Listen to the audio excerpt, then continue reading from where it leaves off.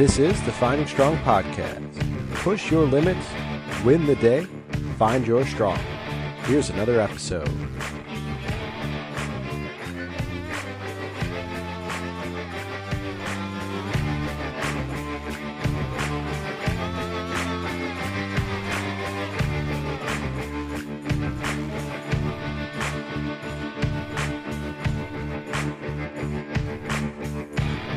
Hi, everyone. Welcome to the Finding Strong podcast. I'm your host, Pat Gates, sitting here with Mark Bott. Hello, what's going on, everyone? Mark, how's it going over there in Texas? It's going really well. 80 degrees and sunny today. Just beautiful. Another beautiful day of coaching, running, working, living the dream. A lot of fun. Perfect. Yeah, I know it's like 50 degrees here in Michigan, so basically that's like 80 degrees. Yeah, that converts to like 80 degrees in Michigan. That's crazy. You guys have a nice winter this year.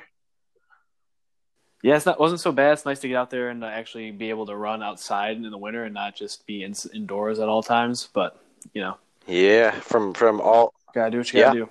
100%. From all accounts, it looks like the whole winter was mild. I didn't see any like negative 20, negative 30 days or anything.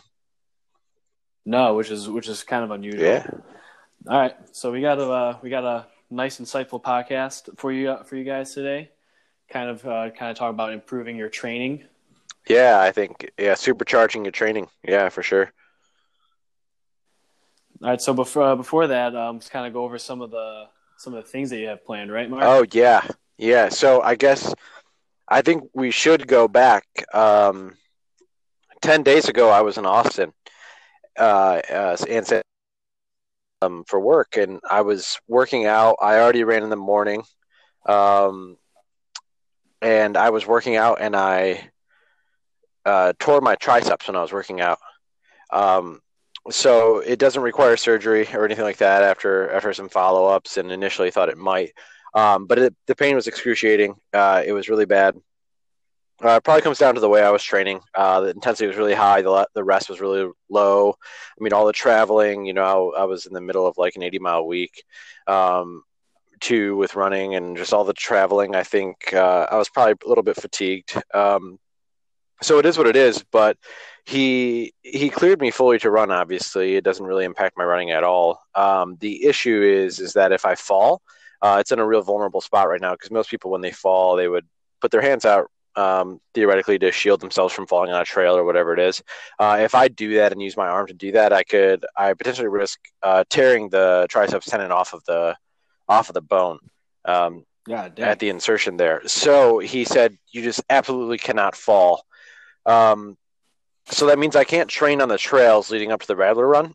And then running the Rattler Run is going to be questionable as it is. I have a tendency to fall in trail races. Even though I do quite well, I still fall. So that's going to be out now. And Leadville is also out as a result, because I would have had to win or whatever it was to get into Leadville with that race. So I've decided to set my sights on something that plays a little bit more to my strengths, and I'm really excited. So I'm going to the USATF 100K Championships, and it's an even year. So a certain amount of people at the championships make the 100K team to represent the United States. I'm not sure that I'm in that kind of shape, but I'm definitely in the best shape I've ever been in my life. So I'm really excited to go up to Madison, Wisconsin in April and test my fitness against some of the best ultra distance runners really in the world. So that's really exciting for me. Yeah, definitely. For sure. Yeah, I'm super excited. I took the days off work. I'm going to meet you there in Wisconsin.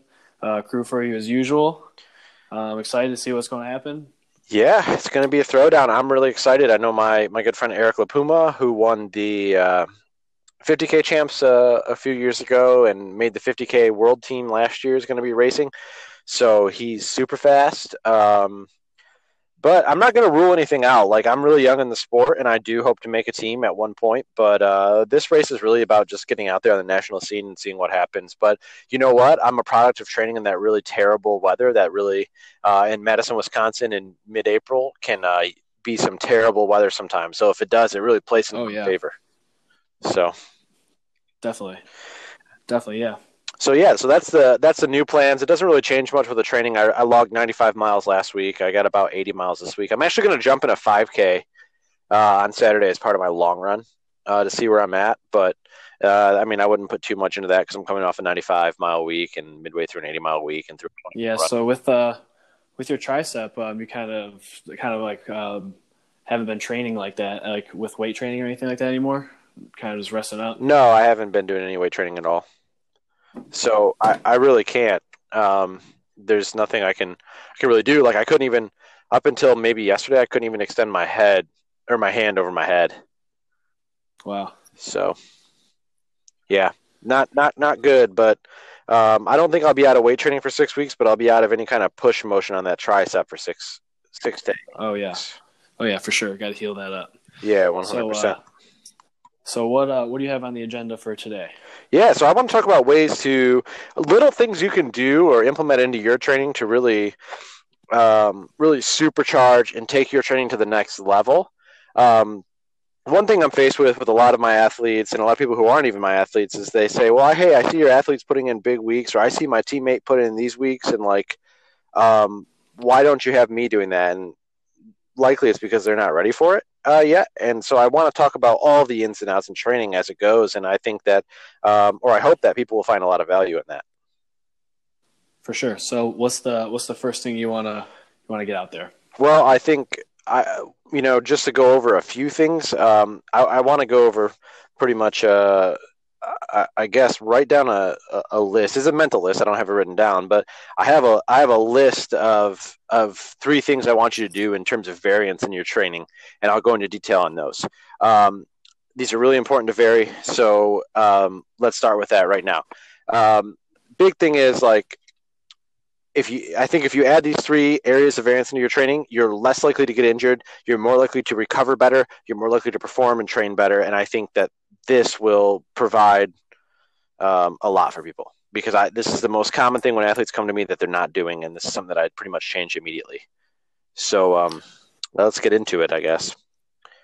All right, let's do it. All right, so the surfaces, the first thing that I would love to see people vary is the surfaces that they train on.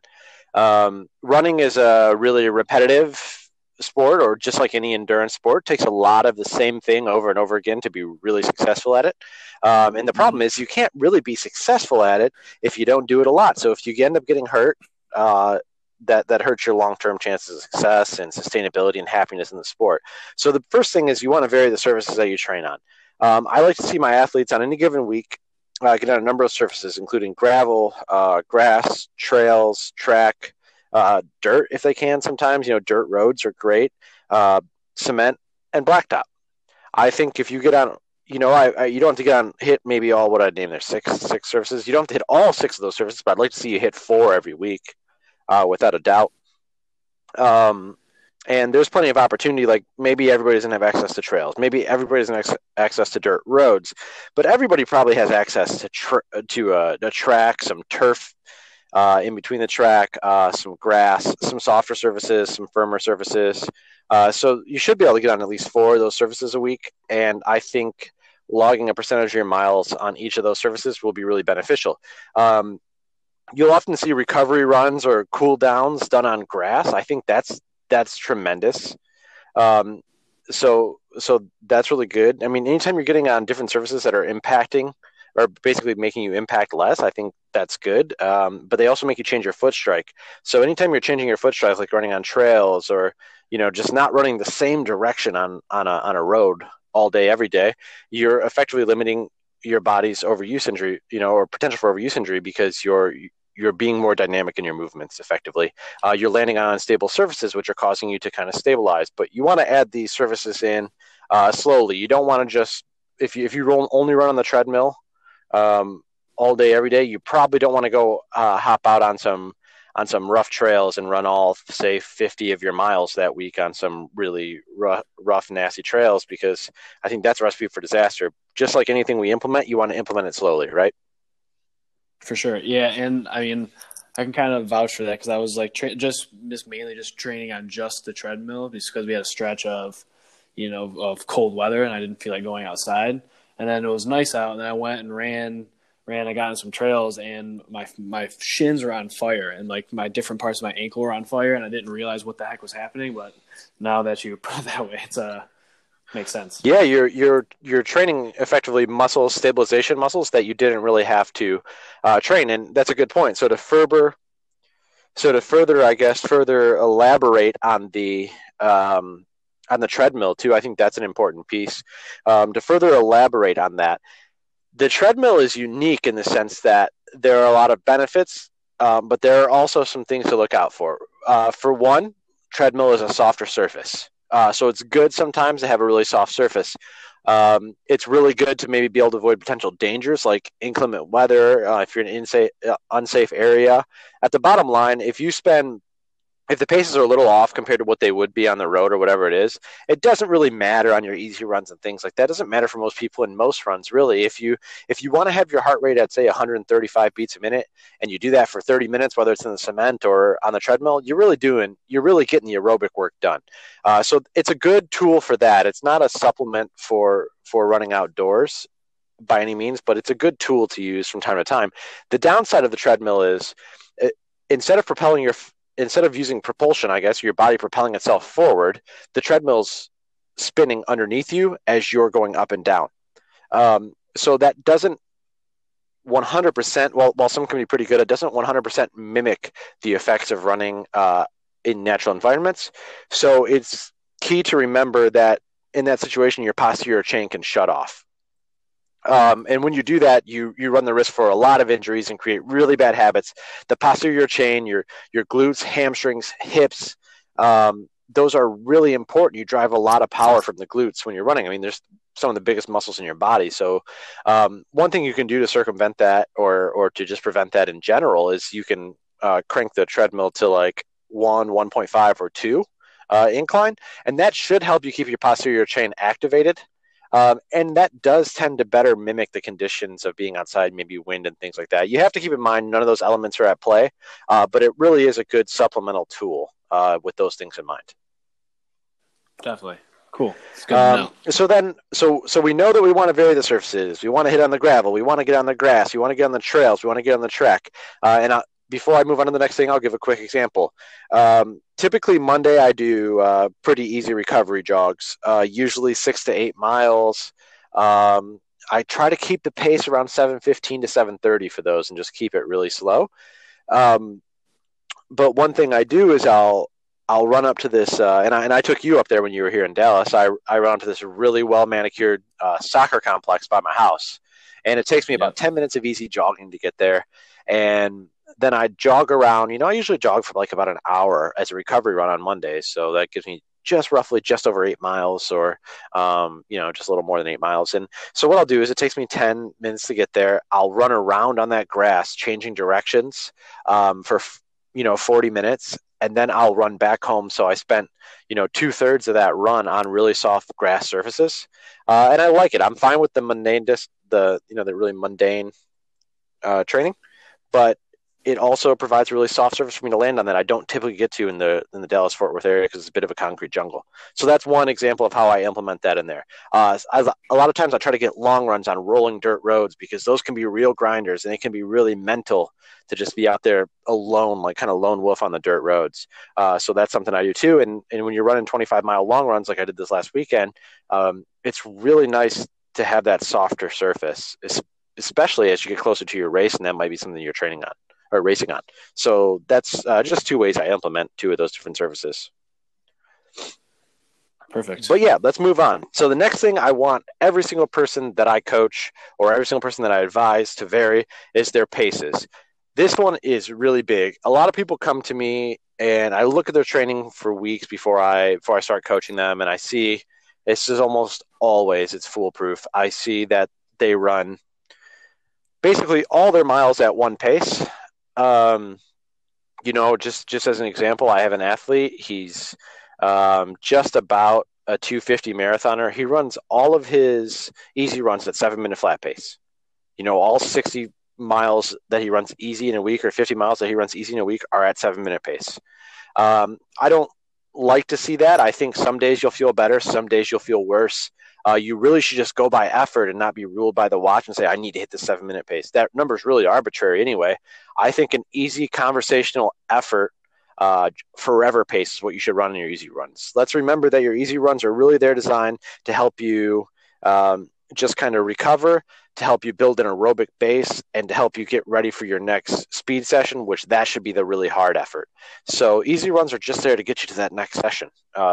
In a lot of ways, easy runs are very important, but we talk about that all the time, so I'm not going to dive too much into that for the sake of everybody listening and repetitiveness. But your easy runs should really have a pace or variance, and my easy runs can range anywhere from 7:45 to 8-minute pace on the recovery aspect, and they can range all the way down to 6:30 pace on the faster end of easy, or even into the 6:20 sometimes with a heart rate that would be considered in the easy range by heart rate training, even though I don't use that. So as you can see, that's about a 90-second range. And what I see is a lot of athletes, they just train with their easy pace way too close to their marathon pace. Usually you'd like to see a runner's easy run be somewhere between 60 seconds and 75 and even 90 seconds slower than their marathon pace. I have a lot of athletes, their easy run pace is actually faster than their marathon pace. And that's something that's going to need to slow down if they're going to build mitochondrial density, capillary density, the ability to use fat as fuel, all those things that are really important in an easy run. You miss that when you get too close to your marathon pace. And I see that so much. That's the first thing I change. So we really want to vary the paces. And what I like to see people do is work into their easy runs. It's really common that the first few miles of my easy runs will be 7:20, 7:15, 7:10. And then by the time I'm finished, I'm running a really comfortable 6:40 pace or 6:45 pace. It's really good to listen to your body, let your body adjust, wake up, and work out kinks, those first couple miles. So even having those same ranges, even in an individual run, is a really good thing. And again, that breaks up the consistency, or the overwhelming consistency of endurance training, and then reduces the risk of overuse injury again. Gotcha. So varying surfaces and varying paces. Yeah, those are both really important, and I think they're often overlooked. The pace one is huge. The pace one is just absolutely insane. I almost have to adjust my easy pace or the easy pace for every single athlete that I take on. I've coached dating back to 2008. I've coached probably thousands of athletes, and I'm coaching several dozen of them now. And the biggest thing that I'm changing is the easy run pace. So I'm glad that I'm able to adjust that, but it's definitely an epidemic. So it's something to look out for. So vary the paces. Don't be ruled by the watch. Don't be ruled by your ego. Run very easy and conversational on your easy runs. Hit your prescribed paces or prescribed effort on the really hard runs, and you will flourish as a runner. For sure. Yeah. And then now the next thing I'd go to is the next thing, in this rule of variance or whatever this is that I'm making up, or the concept of this variance, is vary your footwear. I see so many athletes running in the same shoe every single day. Now I'm at a luxury to effectively get shoes for free anytime as I want, as much as I want, essentially. Shoes that haven't come out yet. Shoes that are prototypes, things like that. I have access to these, and I don't expect that everybody else does. So I want to clear the air on that first. But what I think a wise investment would be, when you buy a pair of running shoes, buy 2 pairs of running shoes and rotate them. And make sure the shoes are different. When you get athletes running at different drops, different cushioning levels, I think it's better because you're effectively, again, altering your foot strike just slightly, but enough to break up that really repetitiveness and lower the chance of an overuse injury. So people say, well, I just run an ultras, man, they're just zero drop. But if you buy into the zero drop, I will go as far as to call it nonsense. As far as I'm concerned, people in the shoe industry are really going away from specifying or putting a lot of importance on the drop of a shoe, because it just physically doesn't matter. But a lot of people have it in their head. So if you want to only use 0 drop shoes or 4 drop shoes or 6 drop shoes, I had a guy the other day say, I would try these, man, but they're 6 millimeter and I'm used to 4 millimeter. And I'm like, do you really notice 2 millimeters?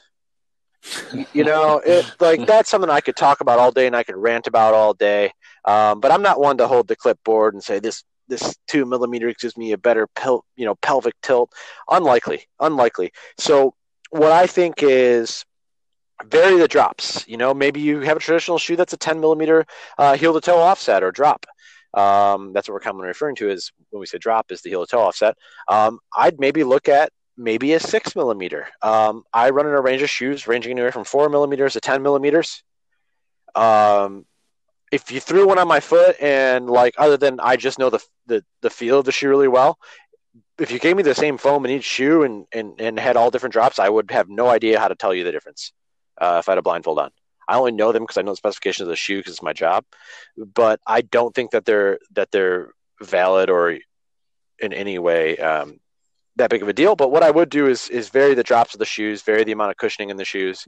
The more variance you have, the less likely you are to just fall into that 3 steps a second, 180 steps a minute cadence, just flat cement back and forth. You're likely going to come down with an overuse injury, and that is amplified about 10 times, tenfold if you're one, have some kind of dysfunction in your movement patterns, or 2, aren't doing the proper things for recovery.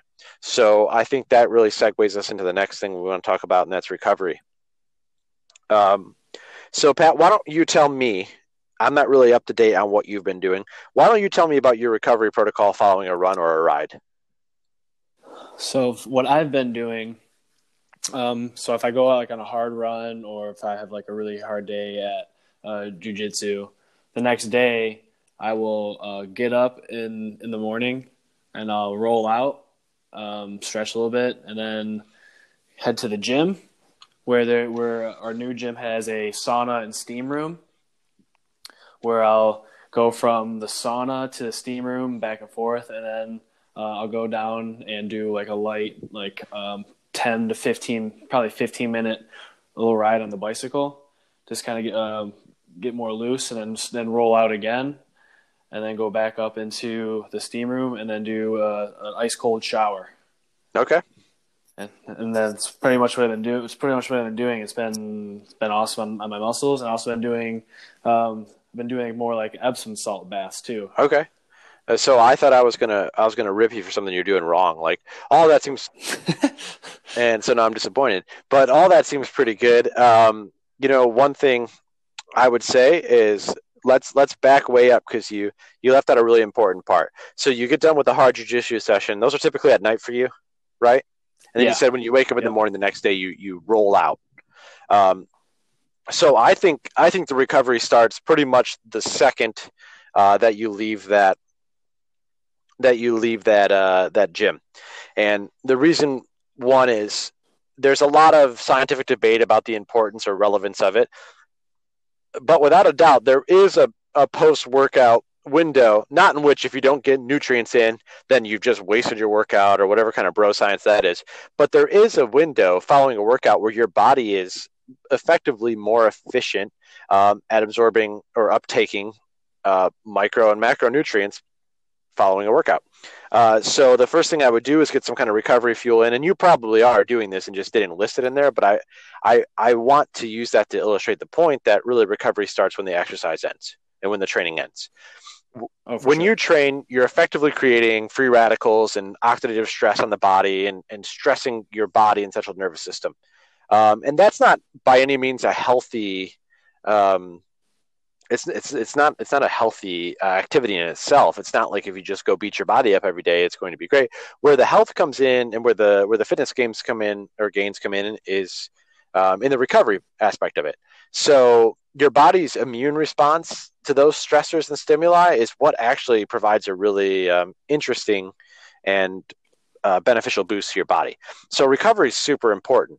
So when you just spent that 2 hours at jiu-jitsu tearing your body down, the first thing you're going to do is probably get some type of nutrients in your body, right? Whatever you eat. Some people eat animal protein, some don't. But typically you want to get some kind of carbohydrate source and a protein source in. A fat source isn't probably ultra necessary at that point, though people should probably eat more healthy fats in general. But at that point, carbohydrate and protein, usually 3-to-1 or 4-to-1 ratio is what's generally considered as ideal or optimal, but we don't need to get too much into that. I think just getting something in is pretty important as long as it's quality. So that would be the first thing I do. When you get home, I think there is a lot of evidence suggesting that a cold shower is much more effective than a hot shower, just for better health, better immune health, better recovery. But let's not confuse that cold shower, right, for like an ice bath or something like that. Yeah. An ice bath is entirely different, and so for so long, athletes have taken ice baths following training, and not only is it painful and inconvenient, it's also just probably unnecessary, and could even be detrimental because it impacts your body's ability, or basically short circuits your body's ability to recover properly on its own and respond to that inflammation. So you're taking that beneficial part away that I was just talking about a few minutes ago, your body's immune response to it. You're taking that away effectively by taking too many ice baths. So it's a very old school, and I see so many people on Instagram, on Facebook, telling their athletes or whoever they're influencing to take ice baths. Absolutely unnecessary, absolutely old science. Would not recommend it. Science doesn't recommend it. But a cold shower is entirely different. You're not just soaking your body in freezing cold water. Cold showers are typically, 3 minutes in duration, 5 minutes in duration. For me, when I take a cold shower, which is almost all the time, 98% of the time, I'm in there just long enough to wash my body. Yeah. So that's good. So if you were to get some nutrients in, maybe take a cold shower. There's a lot of evidence. The reason I say a cold shower too, the main reason at night is there's a lot of evidence that cold showers before bed can actually help you sleep better. Like if there's one study just released, this like mega study, and it showed conclusively that if you're able to keep your forehead cool while you're sleeping, your sleep quality goes way up. Not exactly sure how most people would do that, but it just is a testament to cold showers and things like that, how they can work. I noticed that I personally sleep better after I take a cold shower. I don't know how you feel about that. Do you feel the same? I do feel better. I feel like more relaxed for some reason. Okay. Yeah, it's good. And then it's weird because if I typically train in the morning or mid-morning, and when I get back and I take a cold shower, it stops me from hitting this like midday lull after I've just put in a really hard training session. It makes me just kind of maintain my energy system, but at night it makes me tired. And if it's a placebo effect, it may be, I don't know, but it works, so I'm not going to question it.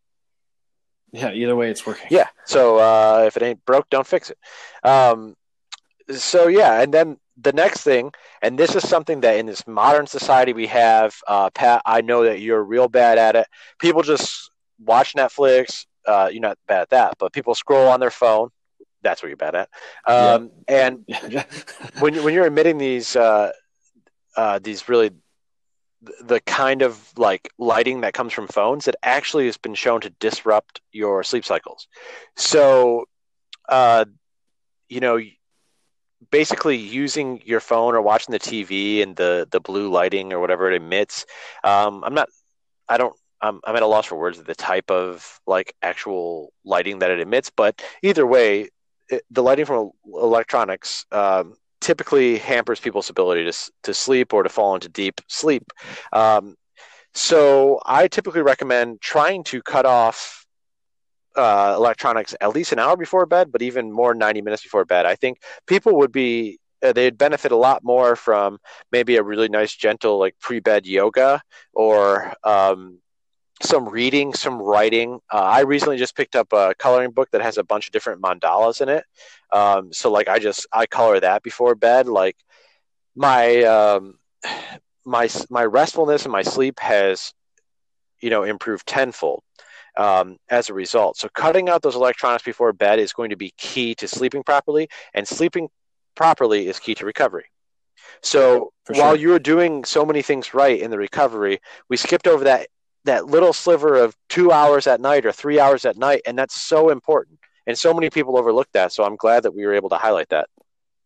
Yeah, definitely. I'll try to. I mostly try to read every single night. And I've been putting my phone down like at least an hour before bed and not checking it. Yep. Just setting my alarm and putting it down. But but the main question is, I just need to know: can you color in the lines? What's up? More or less. I've been able to really. I'm not a college level art student like you, Pat. So I, I didn't pay $100,000 to get that thing.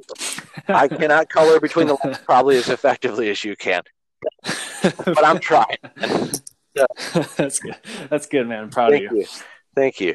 No, and I do find that, with restful sleep comes, obviously, this is just a no brainer, the ability to train at a higher level and recover at a higher level. So the next thing to touch on, so assuming that you get your sleep patterns in order, the next day is like, let's talk about nutrition. Um, so I've said before that when I switched to a vegan diet, I've noticed that my recovery time has gone down. Now, was that because I cut like free range and pasture raised organic meats out of my diet, or was that because I added more plants and anti-inflammatory? I would probably argue it's the latter of the two. But either way, it's a testament that to me for myself that I know if I get more antioxidant rich foods in my body and more quality micronutrients, I'm going to recover better. And that's the case for most people. And there's a lot of evidence that supports that. So whether you're vegan, whether you're vegetarian, whether you're an omnivore, whatever is beyond that, I think having more plants, anti-inflammatory foods, a green food supplement in your diet can be really beneficial for recovery. So it's easy to see how some of these like professional runners eat terribly. They just eat like a Chipotle burrito loaded with queso a couple times a week when they're running 120-mile weeks, and that's great, but that's not going to work for most people. So Right. As like an example, what's usually like a go-to recovery meal for you? well, I guess it depends on the time of day. I look at every meal as a recovery meal, really, but I don't know. I don't subscribe to like breakfast, lunch, and dinner. I typically eat 4 meals a day, sometimes two. It just depends on the day. But Right. but like a big one for me, I guess. I will sometimes start the day with a handful of cashews, or either a handful of cashews and some like sunflower seeds or pumpkin seeds. So like I'm getting like some kind of seed or nut component for really good fats. Like pumpkin seeds are a really good one because they're like one of the highest sources of vegetarian protein. So pumpkin seeds are a good source of fat and protein and micronutrients. So I usually go, like pumpkin seeds, a plant-based protein shake. Sometimes I'll use whey, but mostly plant-based protein shake. And then sprouted grain toast is Oh like yeah. is like my go-to, and so that would be maybe a typical meal in the morning, and then I like right now citrus is in season, so I really like the like mandarin oranges or any kind of citrus fruit right now. Blood oranges, I'll typically have one of those. Then my next meal will be like a really antioxidant rich salad with a protein source. Um, so like just like that. I mean, just filling my plate with mostly vegetables. Um, Yeah. And keeping it very yeah, simple. it's very simple. It's just easier for me. Like I told you before we got on this podcast, I'm sitting in the parking lot at Trader Joe's. Like I'm going in and buying sprouted grain bread right now. Um, and just a few other things. So, like, the simpler it is, the better it is for me because I'm so busy with coaching, with work, with training. So, simplicity is probably better for most people. I do tend to keep that first meal of the day, and this is a personal preference, so I wouldn't recommend anybody follow this unless they find it beneficial for themselves. But I typically keep that first meal of the day lower in carbohydrates. Like sprouted grain bread isn't terribly high in carbohydrates. It's really good source of protein as well. So like Ezekiel sprouted grain bread is what I usually go with, or there are some other brands that are similar. And then so it's kind of a high fat, high protein meal that I get with that protein shake. That's really low in carbohydrates, and then the nuts or seeds that are high in fat. So I'm pretty much the first 2 meals of the day because the next meal is usually like this like greens bowl or something. I'm not eating a really high carbohydrate diet. I tend to backload my carbohydrates because I feel less sluggish throughout the day. While I recognize carbohydrates are an absolutely vital source of fuel, um, they need to be used in moderation, and I prefer to use them in the back half of the day. And that makes me feel less bloated, less sluggish throughout the day, if that makes any Sure. sense. Oh yeah, definitely does. Um, So nutrition is a huge quality component. Luckily, a lot of or several of my athletes that run strong coaching are working with one of our we just signed on a dietitian, Lauren, and she was on their first episode of the podcast actually, and they're able to work with her, so I don't have to dive too much into the nutrition because frankly it's not my area of expertise, but I am nailing down something that's working for myself, and it tends to be lower carb, higher vegetable and fat intake, lower earlier in the day, and then carbohydrate, like maybe I'll have my favorite like bean burritos that I make at night with some grilled avocado or something like that. Typically I eat avocado in the morning, pasture-raised eggs. Really the only animal sources of food I eat are occasional Greek yogurt, pasture-raised eggs, and goat cheese from time to time. So all those figure in somewhere typically in my diet. And that's what works for me. So I found being a full vegan didn't really work for me. But having those limited animal sources go a long way for me. Definitely. So just a little recap: varying surfaces to train on, varying paces in your runs, especially easy runs, and then varying footwear. Yep. And varying footwear is super important. Yeah, but I mean, not even just easy runs though, right? Like you got to vary the paces of your hard workouts too. Hopefully, those are strategically planned, and you have somebody planning them for you, or you know what you're doing. But if you can't run fast, you typically can't race fast. So that's something to keep in mind. So you need to have some component of fast running. Just most people overdo it. For sure. And then so sleep is very important. Nutrient dense meals are very important, and I think all of this really catapults into when I have athletes ask me, like, you put in a 95-mile week this week and you gave me a 45-mile week. You have to, or like I have one athlete, Brian, who runs 95 to 90 miles every single week, pretty much with a down week here and there. And I have some athletes that run 20 miles a week. And the thing is you have to be patient in this sport, but you have to earn the right to be able to run that high mileage consistently without being hurt. I have no doubts that most people, the more they run, the better they're going to get.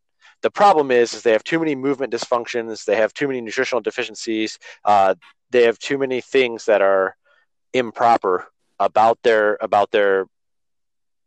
whole training, I guess their whole life in general, that won't allow them to run that high mileage without getting hurt. So it takes time to build into that. And so I want people to really realize that you have to earn the right to be able to train really hard.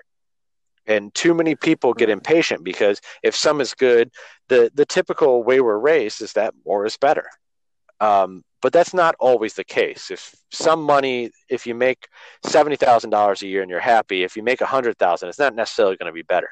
And that's with everything. If you're doing well on 55 miles a week, maybe you should keep running 55 miles a week for a while till your body adapts to that stimulus before you try to bump it up to 65 or 75 miles a week. These are marginal changes that we just listed that can pay really big dividends in the long term, assuming that you're able to do it consistently. And it's not about being 100% perfect over the short term, like 3 or 4 or 5 weeks. It's about being pretty good over a course of weeks and months and years. So yeah, I mean, I appreciate people wanting to like dive in and like work hard and do more. But at the same time, like you said, easing into it, it's only going to be better in the long term. Yeah, and I'm not saying ease into it, right? Because you know me, I'm go all in. But the problem is too many people tend to silo things and view them only as what they perceive them as. So if you're running 45 minutes a day, we'll say, I'm, okay, I'll just use myself as an example. I'm running 90 minutes pretty much on average with two longer runs on the weekends, but 90 minutes each weekday and 2 hours a day, we'll say, on the weekends. That's not all of my training though, right? So I have like prehab, I have like recovery protocols like we just named. I have all these things that I'm doing outside of running that are making me a better runner. And people are only looking at the time that they're maybe running or the time that they're cycling or swimming or cross training as making them a better runner. But what about the strength work? What about the food that they're prepping? What about their nutrition? What about their just doing research and learning more? What about their sleep? All of these things are components of training. And when I tell an athlete to run 45 minutes today, it doesn't mean that they're off the hook after 45 minutes of running. Right. When you sign up to be coached by me or to coach by anybody, you're making a deal with them that you're going to be all in, and that includes the stuff outside of running. So when you realize that that is also training, then you start to say, okay, well, now I can make positive deposits into this bank account in several ways. Yeah, 100%. So I think that's yeah, go ahead. Yeah, that's sorry. That's just like it's more. It's like a lifestyle. Like you're signing up for this like lifestyle. You want to be healthy. You want to be a better runner, but it's not just running. Right. You know, you want to. What was? Oh yeah, but yeah, it's a lifestyle. You like this is something you want. It's something you want to grow in, and it takes more than just going out and running 90 minutes every other day or whatever. Oh yeah, 100%. And so when people realize that, then they say, okay, well, maybe you're onto something with that. And when they start living that life and making a total lifestyle, that's when you start loving that process and being a part of the process. And that's when the results come. So that's why I'm always saying trust the process, fall in love with the process, and the results come. That's what I'm talking about. I'm not talking about falling in love with that 45 minutes you run each day or those 13-mile long runs or 15 or 19 or 20-mile long runs on the weekend. I'm talking about falling in love with every single bit of it, because no matter how much you run during the week, you will not be successful if you don't implement these other components. Absolutely. So couldn't agree more. So, I mean, I think that's a good place to end it. And this is a very brief, or I don't want to say brief, but it's a very broad outline of the things that you need to do. You know, you could always reach out if you have any questions you think I can answer for you on it, anybody. But I guess the roadmap is there. The roadmap to success is there. And, you know, everybody's individual, but those principles will go a long way for almost everybody. It's very applicable to most people's situation. Absolutely. And I want to thank everyone for listening. Really appreciate it. I really appreciate people reaching out and asking questions. Yeah. Appreciate all the reviews on iTunes, everything like that. Like we have all 5-star reviews on iTunes, 60 something 5-star. And then we have one, Dillweed, who gave us, a 1-star, but I suspect when you give somebody a 1-star, it's a lot of jealousy, a lot of haterade that he's sipping or she, but that's okay. We've had, you know, some great guests and everything like that. And I do want to announce that I'm happy to say that we're going to have some apparel, coming in the next few weeks. So that's a really exciting next step for, Pat and Michael and I in this little operation that we run here. Yes, sir. I'm very excited for it. Very excited for everyone to see it. So as always, we truly appreciate your support. Truly appreciate you taking the time to listen. Everything like that. Love getting the messages. You can find me on Instagram at BottenhornRunning. You can find me on my website at www.markbottenhorn.com. And Pat, where can they find you? You can find me on Instagram at PatXGates. Feel free to reach out. All right. Thanks for listening to another episode of the Finding Strong podcast. As always, if this episode brought you value, please like, share, subscribe, rate us on iTunes, share us on Instagram, tell the world about us. Thanks again, and stay strong.